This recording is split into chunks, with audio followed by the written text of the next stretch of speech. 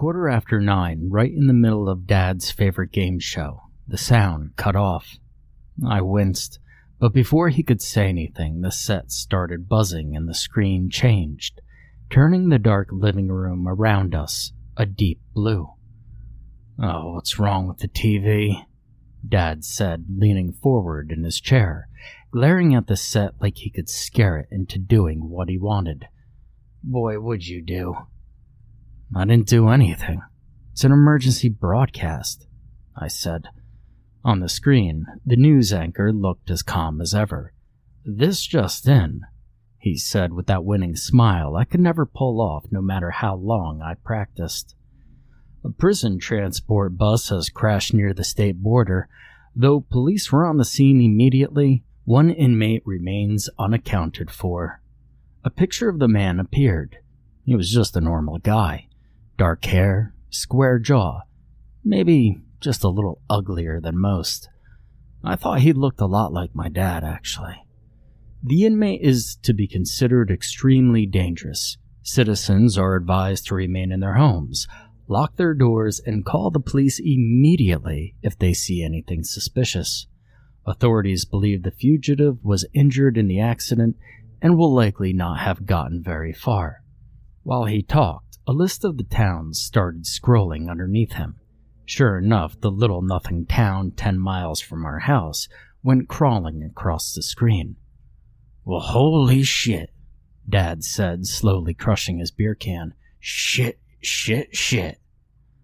"Don't worry," I said. "We're way out here in the woods." "What are the chances?" His hand shot out like a snake. The empty can bounced off my head and clattered into the shadows. My dad's way of telling me to shut up.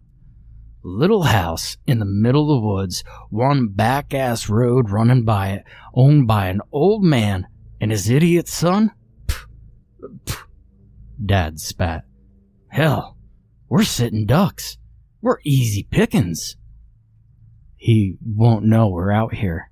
"Well, yeah, you keep telling yourself that, dumbass.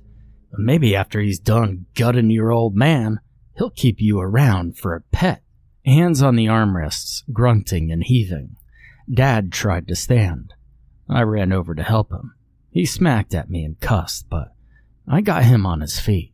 "Well, there ain't no way in hell I'm gonna just sit here and let some shithead take my house. Boy, you gotta go get my gun." "Dad, you sure you—" "Well, don't you backtalk me. You get your thumb out of your own ass, and you go in the other room, and you get my goddamn gun." I ducked the smack and went to Dad's office.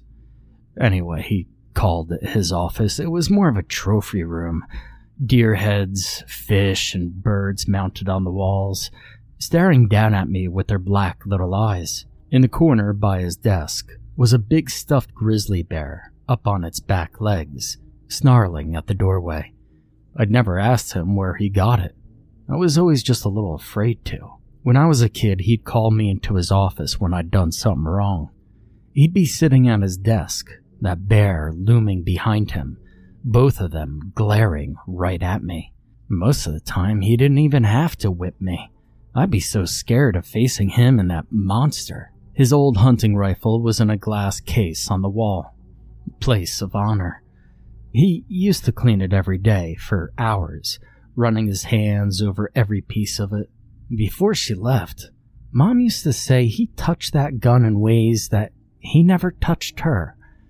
Lately, he'd been letting me clean it. Not that he wanted me to have it or anything, only because he had to.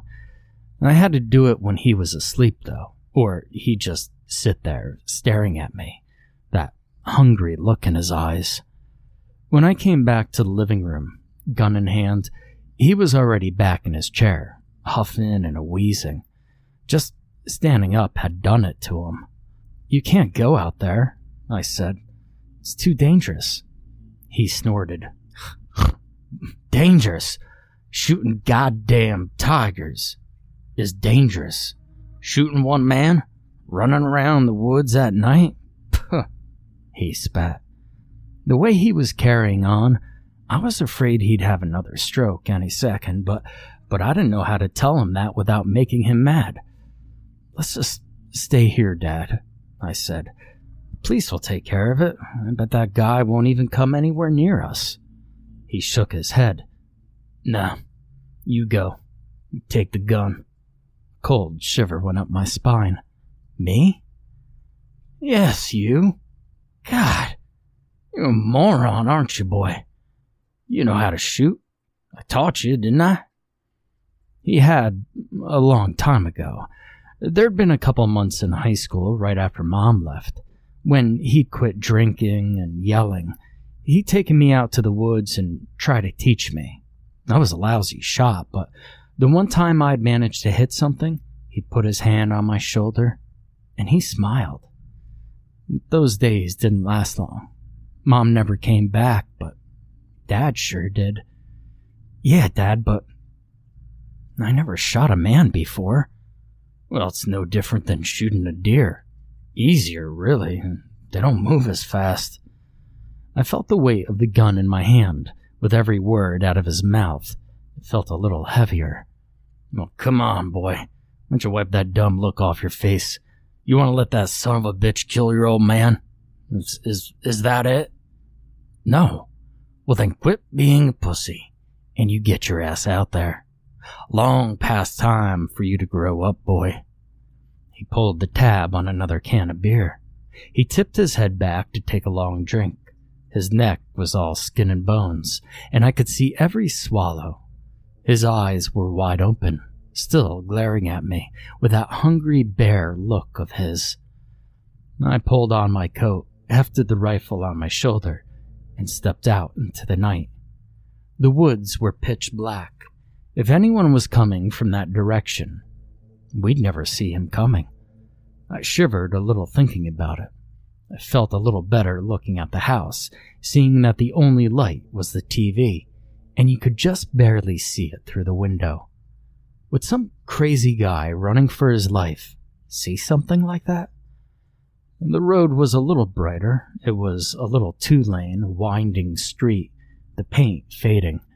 Nobody really came this way anymore. When he'd been younger, Dad had yelled at the government to put up streetlights, but they barely worked now, too. Most of them were dead, so between every pool of light was a long stretch of darkness. No cars meant it was dead silent, not even the wind blowing. Just my boots crunching through the grass so loud it was like smashing windows. I winced with every step. Which way should I look? I couldn't see anything around me past my own nose, and when I stumbled too close to the trees, they seemed to just spring up out of nowhere, looming over me on their back legs, snarling. The grass turned to asphalt under me. I looked around, but didn't see any headlights. Just in case, I moved into the streetlight closest to the house. Looking up the road, I saw 3 more working streetlights, far apart, and beyond them, only darkness. I hunkered down and I wondered what to do. I don't know how long I waited out there. It seemed like hours went by. Every once in a while, I'd look back where the house should be in the dark, and I wondered if maybe he'd snuck past me and broken in. Would I be able to hear Dad if he was in trouble?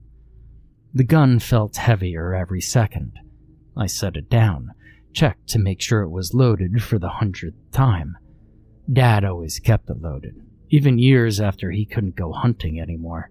And he used to say it was just in case he ever got sick of that dumb look on my face.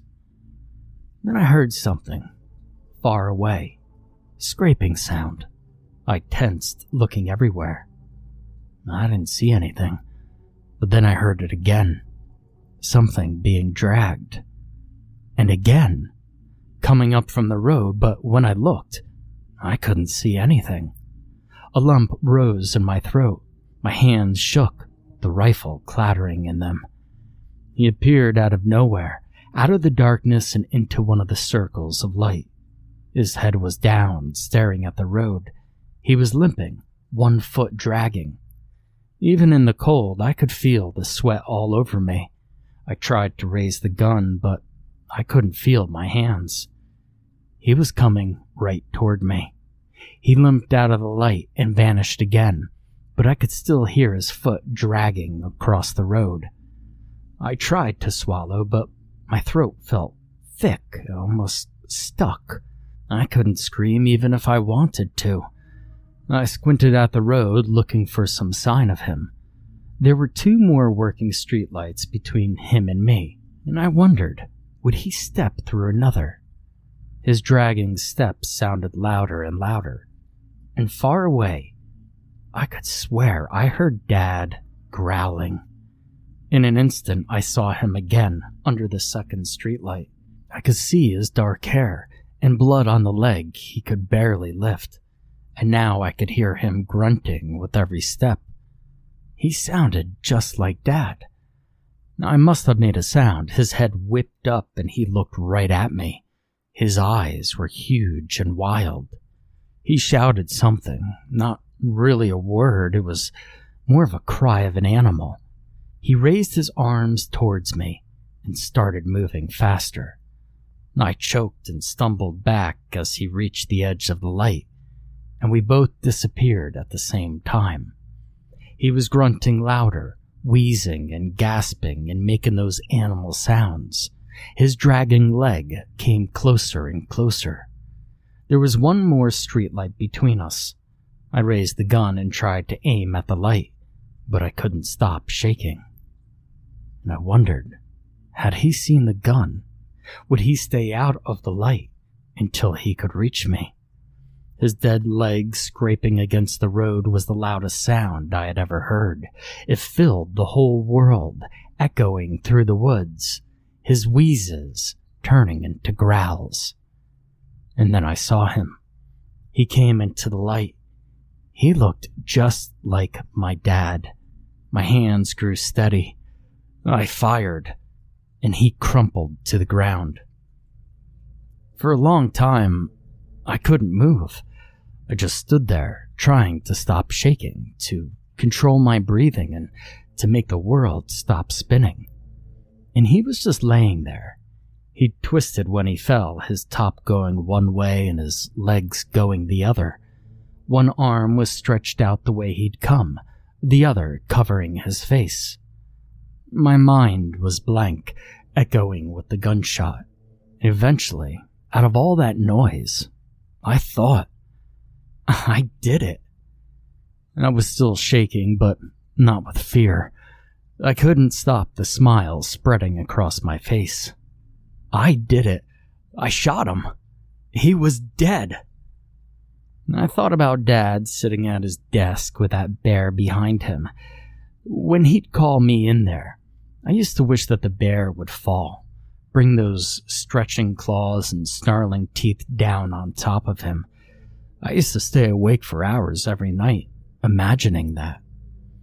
When I could feel my feet again, I walked through the dark to the body, laying there in the middle of that circle of light. I'd gotten him right in the chest, but the wound on his leg looked much worse. I used my foot to nudge his arm from his face. I didn't even hesitate. I had to look into his eyes. The funny thing was, now that I was looking at him like this, he really didn't look like my dad at all. I wondered how I could ever think he did. I'd have to call the police and they'd want to pick him up, probably. I headed back, walking straight to my house. The trees were still there, looming, but I didn't flinch or shudder anymore. Holding my gun, feeling it in my hand like part of my arm, I felt like the strongest man in the world. Dad was still in his chair watching the TV. He'd been going a little deaf lately, so I guess he didn't hear the gunshot. He looked at me with his beady little eyes. But before I could tell him, before I could finally show him who I really was, he said, "Well, I hope you enjoyed your little camping trip, you idiot. You missed the whole damn thing." The anchor was on the screen again. Dad turned the volume up. "Has been taken into custody. None of the hostages were harmed, and police were able to arrest the fugitive without injury. However, witnesses say that one hostage escaped on his own after sustaining a leg injury. He was last seen fleeing down a back road into the woods. Rescue workers are on their way now.